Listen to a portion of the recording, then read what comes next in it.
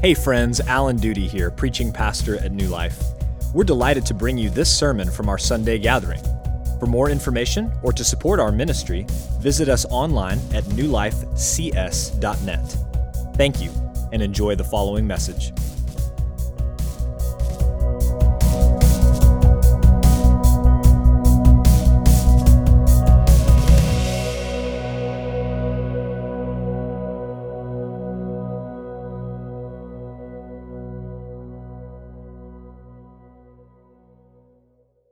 Just a little shorty today.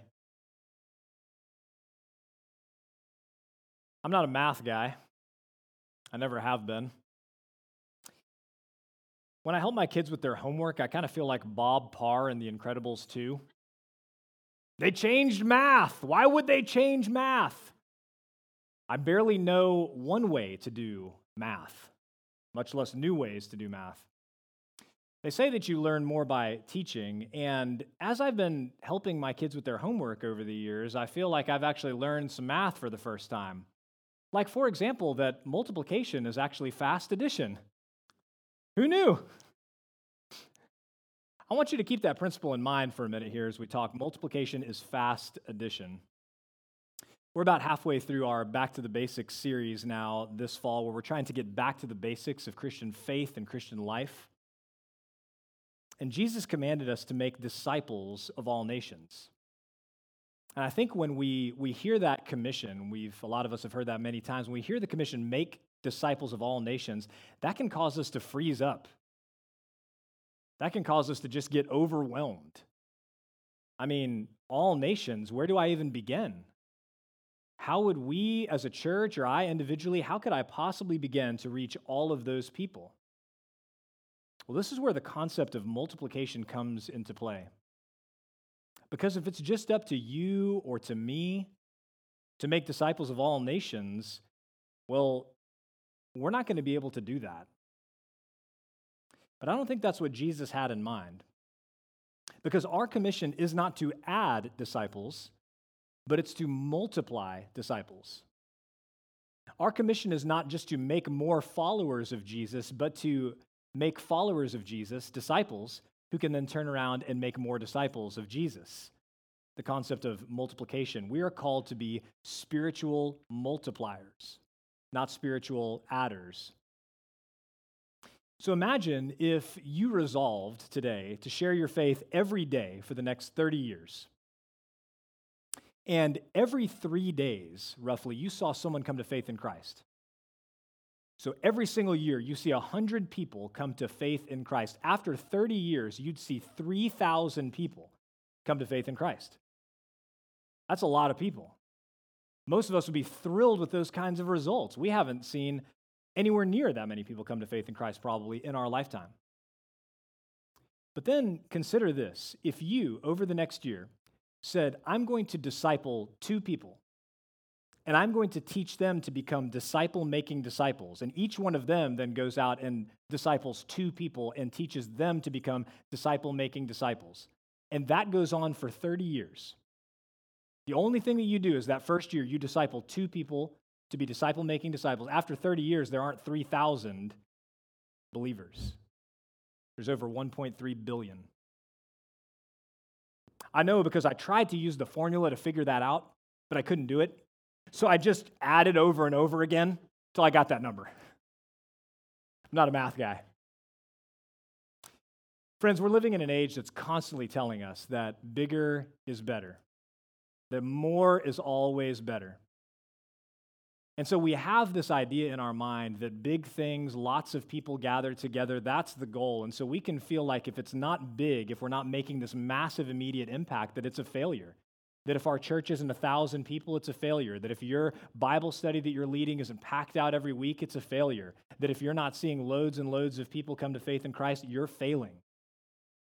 Because in our minds, in our culture, it's always bigger is better, more is more. But I want you to walk away today with a different idea in your head. That we could actually focus on getting smaller. And instead of being obsessed with gathering large numbers of people at events, we would focus on simply investing, discipling, mentoring a small group of people. and teaching them to become disciple-making disciples. That if all of us as a church and as individual Christians, if we taught Christians to fish instead of just gathering them together so we could hand out fish every week, I think we could see phenomenal results like what we talked about. So we're going to talk about spiritual multiplication today. Let's jump into 2 Timothy 2. Verse 1, Paul says, "You then, my child." And I want to pause there because you just get this sense from the way that Paul writes all of his letters, especially the way he writes to Timothy, that they had a special relationship. If you read 1st and 2nd Timothy, there are so many instances where Paul calls him my child, my beloved child, my true child in the faith. He calls him his child over and over again. They had this very special father-son relationship. And you may recall that Timothy's grandmother Lois and his mom Eunice, they were Christians, and they taught him the faith from an early age. But his dad was a Greek. He wasn't a believer. So he had this spiritual void in his life. He didn't have a spiritual dad. So Paul stepped into that void for him, and he became his spiritual father. In church, I think that same kind of relationship is what so many people are looking for, what so many people in the church actually need. In the past few weeks, we've heard a couple of testimonies from some brothers who came to faith in Christ just recently, and both of them come from non-Christian families. Their dads probably are very good men, but they can't be a spiritual dad to these brothers in Christ. So who's going to step into that gap? Where are these men going to find a spiritual father if not in the church? And so older men and women, I want to challenge you, and you're an older man or woman if you're 22 and a half or more. I want to challenge you to open your eyes and to see these young men and women, these elementary-aged children, these middle schoolers, these preschoolers, these high schoolers, these college students. I want you to open your eyes and see these young men and women, and I want to challenge you to engage them. To engage them. Because a few of them have spiritual moms and dads already. But increasingly, what I see in our community as a pastor is that more and more students move to our community and they do not come from Christian homes. They don't know what a Christian marriage looks like. They don't know what Christian family looks like. They don't know what it looks like to be a Christian employee or employer. They don't know what it looks like to be a Christian in the community. They don't know those things. And so it's up to us to stand in the gap and to be a spiritual mom, a spiritual dad to these young men and women. Because none of them should be a spiritual orphan. So let's think about what Paul commands Timothy here. Take a look at the text. Verse 1. "You then, my child, be strengthened by the grace that is in Christ Jesus." Now, that's one of those phrases, be strengthened by the grace that is in Christ Jesus. Spiritual people hear that or read that and they're like, You know what I'm talking about? That sound that we make when somebody says something real spiritual? What does that mean? Be strengthened by the grace that is in Christ Jesus. You know, I read that several times and I had to really think hard about it. Like, why would we need to be strengthened by the unmerited favor that God has poured out on us? Well, friends, first of all, because disciple making is spiritual work. Disciple making is spiritual work, and you can't do spiritual work apart from the Spirit. Our constant temptation is to look for a silver bullet. It's to look for this life hack that will make all things that are difficult easy and efficient. But there is no easy, efficient way to take a person who is dead in sin, who probably cultivated all kinds of ungodly, unhealthy habits, addictions, bad ways of doing things, and turn them into a fully formed follower of Jesus Christ in just a few simple steps. That's not how it works. God alone can regenerate hearts. He can grant new life in Christ. Our calling is to be faithful to preserve and proclaim the gospel, to call them to follow Jesus. But only God can bring the dead to life. Conversion is spiritual work. But so is making disciples. You know, however long you've been following Jesus, that You can read the Bible for weeks, months, even years, and read the same truths over and over again, and then something happens one day where your eyes are opened, your ears are open to see or to hear something new that you'd never considered before. Why is that? It's because these things are spiritually discerned.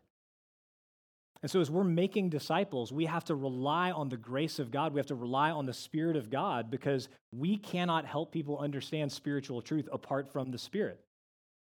Disciple making is spiritual work. So we need the grace of God that is in Christ. But second, we need the grace of God that is in Christ because disciple making is challenging work. It's challenging work. It's helping repentant sinners know and follow Christ and teaching them to obey everything that he commanded. That's hard.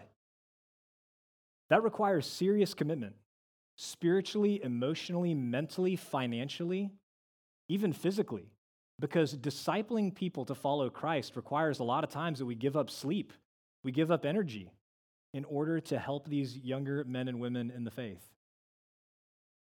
Setbacks and disappointments are frequent. Sometimes young men and women seem to be making spiritual progress, and then they fall back into some of the same sins that they were enslaved to before. Sometimes they're led astray by weird teaching. Sometimes people that you are helping to follow Jesus decide that they don't want to follow Jesus anymore at all. That was one of the most disappointing things in my life. I remember early my junior year, there was a guy that came to faith in Christ, and I bought him a Bible, and we met together multiple times a week for a year and a half. I taught him everything that I knew, and he walked away from Christ. And to this day, he's not following Jesus. That's hard. That's hard. Setbacks and disappointments are frequent. And so we must be strengthened by grace because we're going to be tempted to lose heart. When you see people falling back into the same sins or not following Christ anymore, you're tempted to say, what's the point? Why am I giving up my time, my energy, my money to help these people follow Christ when it doesn't seem to make a difference? Disciple making is challenging work. And so we need to be strengthened by the grace that is in Christ Jesus. This is how Paul conducted his ministry. I want you to take a look at 1 Corinthians 15 on the screen. He says, "For I am the least of all the apostles, unworthy to be called an apostle, because I persecuted the church of God. But by the grace of God, I am what I am, and his grace toward me was not in vain. On the contrary, I worked harder than any of them, though it was not I, but the grace of God that is with me." Look at Colossians chapter 1. "Him we proclaim, warning everyone and teaching everyone with all wisdom, that we may present everyone mature in Christ. For this I toil, struggling with all his energy that he powerfully works within me." So Paul believed that the reason that he was able to outwork all of the other apostles, the reason that he was able to toil and struggle to make disciples, is because of the grace of God, God's energy that was powerfully at work within him. That's what he credited. And friends, that grace and that energy, that is available to us through Jesus Christ. When we believe in him, we are filled with his Holy Spirit who gives us that grace, who gives us that energy to expend ourselves for his cause, so we can carry out the challenging spiritual work of making disciples. We're empowered for ministry by the Spirit. And so, Timothy is to be strengthened by the grace that is in Christ Jesus. But what's the specific work? Take a look at verse 2. "And what you have heard from me in the presence of many witnesses, entrust to faithful men who will be able to teach others also." Now, it seems from the context here that Paul is speaking specifically about raising up elders or pastors within the church. That seems clear from the reference to faithful men. That brings to mind all of the qualifications that we find for pastors in 1 Timothy 3 and Titus 1 and 1 Peter 5 that we covered a few weeks ago. And then you also see that there's that qualification, able to teach. That's the one qualification that distinguishes a deacon from an elder. They both have high qualifications for character, but elders must be able to teach. And so I think that what Timothy is being told to do here specifically is to raise up elders, men of good character, who can teach the members of the church how to be disciples who make disciples. But if you think back a couple weeks ago to our sermon on church leadership from 1 Peter 5, what is one of the main things that elders or pastors are doing in the church? We're setting an example for you to follow. And so pastors like Timothy are to take the apostolic message of the gospel, that message that he entrusted to Timothy in the presence of many witnesses. They're to take that message and entrust it to faithful men who can teach others also. And then Christians in every church are going to preserve and proclaim the gospel and make disciples and train those disciples to preserve and proclaim the gospel so that they can go and make more disciples as well. So that's just being passed down over and over again. In other words, there is supposed to be a culture of disciple making in the church that starts with the pastors and filters down to every member of the body of Christ. But friends, many churches don't have a culture of disciple making. And I think part of the reason for that is because ministry has been professionalized, like everything else in our culture. Think about how many jobs that the average person just used to do on their own that now you pay somebody to do for you. And ministry has become that way as well. So in the church, many Christians don't think of discipleship as something that they do. It's something that the pastors do. But I want you to look at Ephesians chapter 4, verses 11 through 16 on the screen. Look what we find there. And he gave the apostles, the prophets, the evangelists, the shepherds or pastors and teachers to equip the saints for the work of ministry, for building up the body of Christ, until we all attain to the unity of the faith and of the knowledge of the Son of God, to mature manhood, to the measure of the stature of the fullness of Christ, so that we may no longer be children, tossed to and fro by the waves and carried about by every wind of doctrine, by human cunning, by craftiness in deceitful schemes. Rather, speaking the truth in love, we are to grow up in every way into him who is the head, into Christ, from whom the whole body, joined and held together by every joint with which it is equipped, when each part is working properly, listen to this, makes the body grow so that it builds itself up in love. According to Paul, the job of shepherds and teachers in the church is to equip the saints for the work of ministry, so that the body of Christ builds itself up in love. It's not just our job to make mature disciples, it's our job to equip you to make mature disciples so that you can build each other up in love. Look at what Steve Timmis and Tim Chester wrote.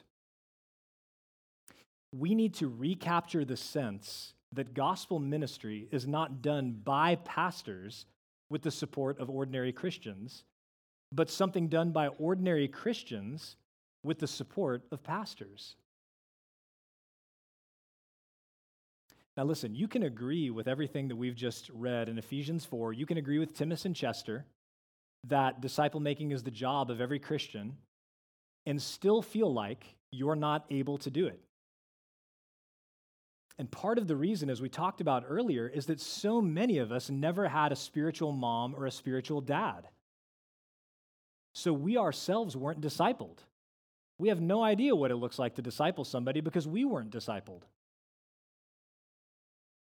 But I think it's also true that we've just overcomplicated the work of discipleship. We've turned it over to professionals because we've come to believe that it requires formal training to make a disciple. So what I want to ask you to do is turn in your Bible to Deuteronomy chapter 6. We're going to end there this morning. Deuteronomy 6, I don't have the page number written down for you if you're using one of our Bibles, but in my Bible it's page 179, so who knows? It probably won't be on page 12,000. Deuteronomy 6, we're going to focus on verses 4 through 7, 4 through 7 in the text here. And so I want to start off there in chapter 6, verse 4. This is a well-known verse. In Hebrew, it's called the Shema. Hear, O Israel, the Lord our God, the Lord is one. You shall love the Lord your God with all your heart and with all your soul and with all your might. And these words that I command you today shall be on your heart. So what I want you to notice is this passage starts where all good theology starts, and that is with God. It doesn't start with you, it doesn't start with me or what we're supposed to do. It starts with God. The Lord our God, the Lord is one. And after we've established God, then it moves on to us. And what is the command? It is to love the Lord our God with all our heart, soul, and might. And again, I want you to think about that message from a couple weeks ago in 1 Peter 5 on pastors, on elders in the church. What is our first job, our first responsibility? When Paul met with the Ephesian elders in Acts chapter 20, he said, keep watch on yourselves and all the flock that God has entrusted to your care. The first thing that pastors have to do is keep watch on themselves, because if we're not keeping watch over our own souls, we can't very well keep watch over your soul. And I think the same thing is true here in Deuteronomy 6. Before we make disciples, we have to be disciples. We've got to love the Lord our God with all our heart, soul, and might. We've got to be following Jesus if we want to help other people follow Jesus. And so that's the rub for some of you. For some of you, you're not making disciples because you yourself aren't a disciple of Jesus. You may have gotten baptized as a kid. You may have grown up in the church. You may have always considered yourself a Christian. But the reality is you are not a disciple. You are not a follower of Jesus yourself. You might be one of those folks who thinks at the end of my life, I'll turn to Jesus. He can be my Savior. But guys, if he's not your Lord today, then you're not his disciple. And so you need to be a disciple of Jesus before you can disciple anyone else. But for those of us who do love the Lord, if we're following Jesus and his words are in our hearts, then what is his command? What do we do? Verse 7. You shall teach them diligently to your children, and shall talk of them when you sit in your house, and when you walk by the way, and when you lie down, and when you rise. So according to Deuteronomy chapter 6, verse 7, what are parents, and by extension, spiritual parents, supposed to do? We teach and we talk. We teach and we talk. We teach God's word to our children and our spiritual children, and then we talk about God's word with them whenever we can. So teaching implies a more formal setting. That might be a sermon. That might be a lesson in a classroom. That might be a formal lesson over a table at a coffee shop. That might be something formal that you're doing in your home with family worship or a Bible study with friends. Teaching implies something more formal. But here in verse 7, we see talking, which is clearly informal in nature. It's just done when you're sitting at home or when you're taking a walk or when you're tucking your kids in at night or when you're getting up first thing in the morning. It's just done throughout the day in the course of ordinary life. And so, friends, discipleship should include teaching and talking, formal and informal, planned and unplanned means of spiritual training. Think about Jesus and Paul and their ministries. They had formal times of teaching, didn't they? Jesus taught in the temple. He sat on the mountainside and taught thousands in a formal way. Paul taught in the temple and in synagogues. He taught in the hall of Tyrannus. But tons of what they did was informal. Jesus is just having conversations as they pass by bodies of water that lend themselves to illustrations, as they walk by a fig tree with no figs on it. I mean, it's just in the course of everyday life, they're just talking. We need both of those things. Discipleship is more than just teaching and talking, but it's not less than that. And it really is that simple. Teaching and talking. It boils down to teaching people to obey everything Jesus commanded And then answering the question, in light of the gospel, how does this apply to my life? How should I live as a husband, as a wife? How should I live as a student, as an employer, as an employee, as a neighbor, as a friend, in light of the gospel? What does this have to do with my everyday life? Discipleship is helping people answer that question through teaching and talking. But I think for a lot of us, the inner defense lawyer is raising up. And in your heart and mind, maybe for some of you, there are these objections that are coming about why you still can't make disciples. And so as we close this morning, I want to hit a few of these objections that you might be thinking about in your own heart and mind. And the first objection that may have come to your mind is that you're not qualified. You're not qualified to make disciples.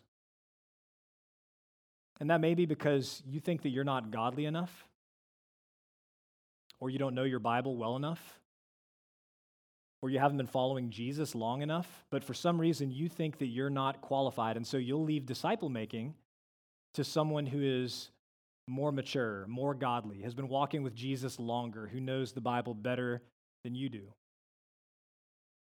Well, friends, it's important to note that Jesus seems to think that you are qualified because he called all of us to the work of making disciples, not just some of us. And the reality is, if you've been following Christ for any length of time, there is at least one person in your life who has been following him less than you have. You are qualified to disciple that person. And chances are there's dozens and dozens of people for whom that is the case. I think a lot of us have this thought that, it's humble to say that we're not qualified to disciple others.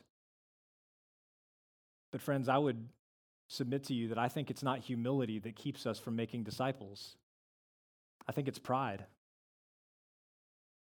It's prideful to tell Jesus that we're not qualified to make disciples when he has said, go and make disciples. And it's prideful because I think a lot of our refusal to make disciples is because we're afraid of being exposed. We're afraid of being exposed in the sense of some younger Christian is going to ask us a question about the Bible that we don't know, and we're going to look foolish. We're afraid of being exposed because these younger Christians are going to see that we're not perfect, that we're still struggling with sin and disobedience in our own life. And we don't want to look foolish. We don't want to be exposed. And so I think it's pride, not humility, that causes us to say that we aren't qualified to disciple others. So let's humble ourselves. Let's recognize that none of us is godly enough, none of us knows enough about the Bible to do this, but we're going to be obedient anyway. The second objection that you might have is, I don't have enough time. I don't have enough time to make disciples. I would if I could, but I don't have enough time. I was listening to a podcast a couple weeks ago, and the speaker on the podcast pointed out that the President of the United States of America has the exact same number of hours in the day as you. The leader of the free world also has 24 hours. He does not get additional time when he becomes the president, or one day she. Right? You don't get more time because you're the president. We're all busy. So it's not like we can just leave disciple making to the non-busy people out there who don't exist. We make time for our priorities. Anything that we truly value will make its way onto our calendar. We make time for our priorities, which is just simply another way of saying we do what we love. So if we prioritize disciple making, we will make time for it. It will find its way onto our schedule. But friends, I think so many of us, we see it as one more thing to add. How am I going to add disciple making onto my busy work schedule and family schedule and personal schedule? How am I going to add one more thing any given day or any given week? I want to encourage you to break out of that way of thinking and stop thinking of discipleship as something to add and instead something to do in the course of ordinary life. Why would we eat alone in the break room at work or on campus? Why not invite a non-Christian or a young believer to come and eat with us and just open up conversation about spiritual things. You are already going to eat 21 times this week, I predict. And so you can just do that too.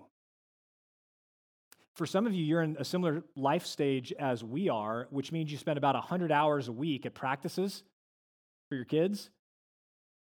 And, I look around, I see a lot of parents, and they're just scrolling on social media while the kids are playing soccer or playing baseball, whatever. Why not use that time and call up a younger believer and check in on them? Why not invite somebody to meet you at the soccer field or the baseball field and just sit there for that hour with you and talk about spiritual things? My point is, we can be creative and redeem the time that we have instead of using this as an excuse to say, I don't have enough time. Let's redeem our time for the work of discipleship. And then the third and final objection I want to bring forward is, I don't know what to do. I don't know what to do. So even if you're with me to this point and you're like, okay, I see that I'm called, I'm qualified to be a disciple maker, I know I have time in my schedule, I can make this work. You still might be stuck because you're like, I just don't know what to do. And this comes back to what I was talking about earlier, that I think we've just made disciple making way too complicated. So here's what I want to encourage you to do. Think of yourself not as a modern American living in a university town that thinks of everything in terms of formal classes, but think of yourself as a missionary. What would you do if you moved to a foreign country where nobody had heard about Jesus and nobody had ever read the Bible before? What would you do? You would probably build some friendships, and then you would say, would you like to read the Bible with me and talk about it? Teach and talk. That's probably what you would do. If we believe that God's word is true and sufficient and powerful, it's not going to return void. You are not going to know the answer to every question, especially when you get to Genesis 1, which is the first chapter. So let's just humble ourselves and remind both ourselves and the people that we disciple, we are not Christians because we know all of the answers. We are Christians because we believe that Jesus is the Christ. He is the Savior that we need. And we're here to humbly point people to Him, not to ourselves because we know all the answers. So, church, the first step in recovery is to admit that we have a problem. And we have a problem in the church. The problem is that most Christians are not actively engaged in making disciples. And if you find yourself in that position this morning, I want to encourage you, I want to challenge you today. If you can't think of one person, at least one person right off the top of your head, you're like, I am doing the best I can to disciple this person, then I want to encourage you and challenge you to find somebody. It's not hard in our church. You can just simply visit a life group. You can walk up to somebody that you don't know who looks younger than you, and you can start getting to know them.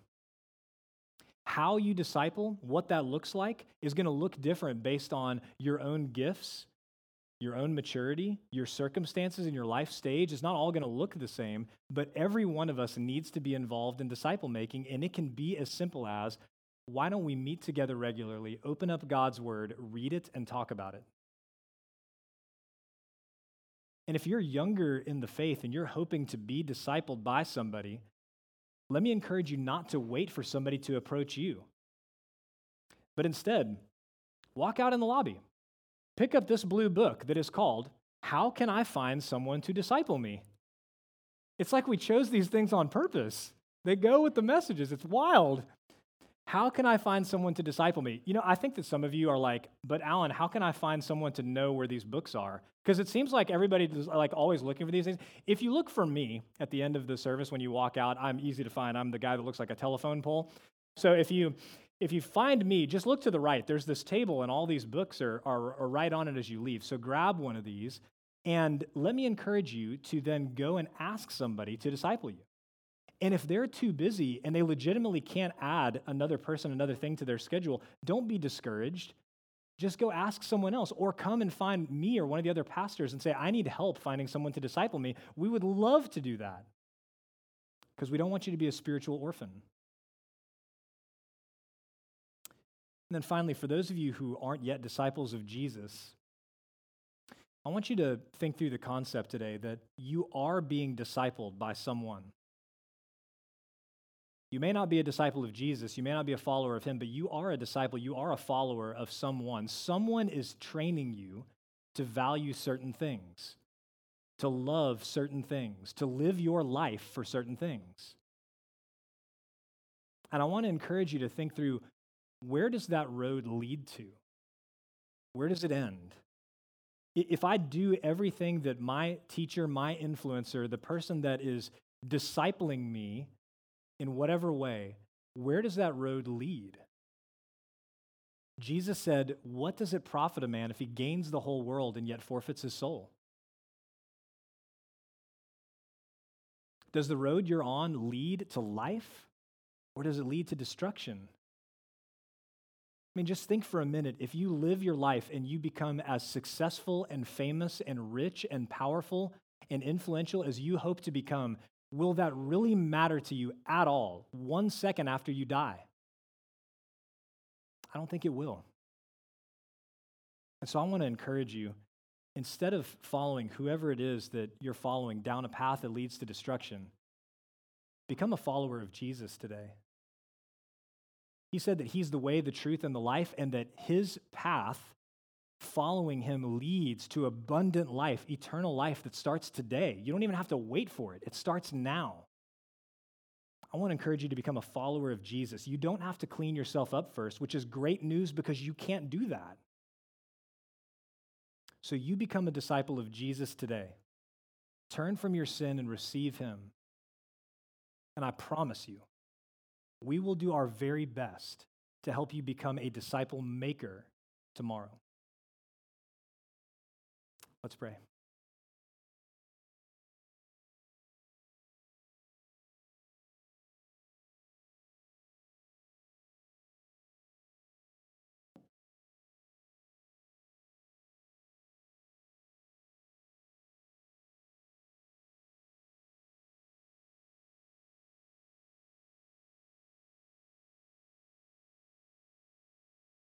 Father, it's so clear in your word that you've called us to be disciple makers.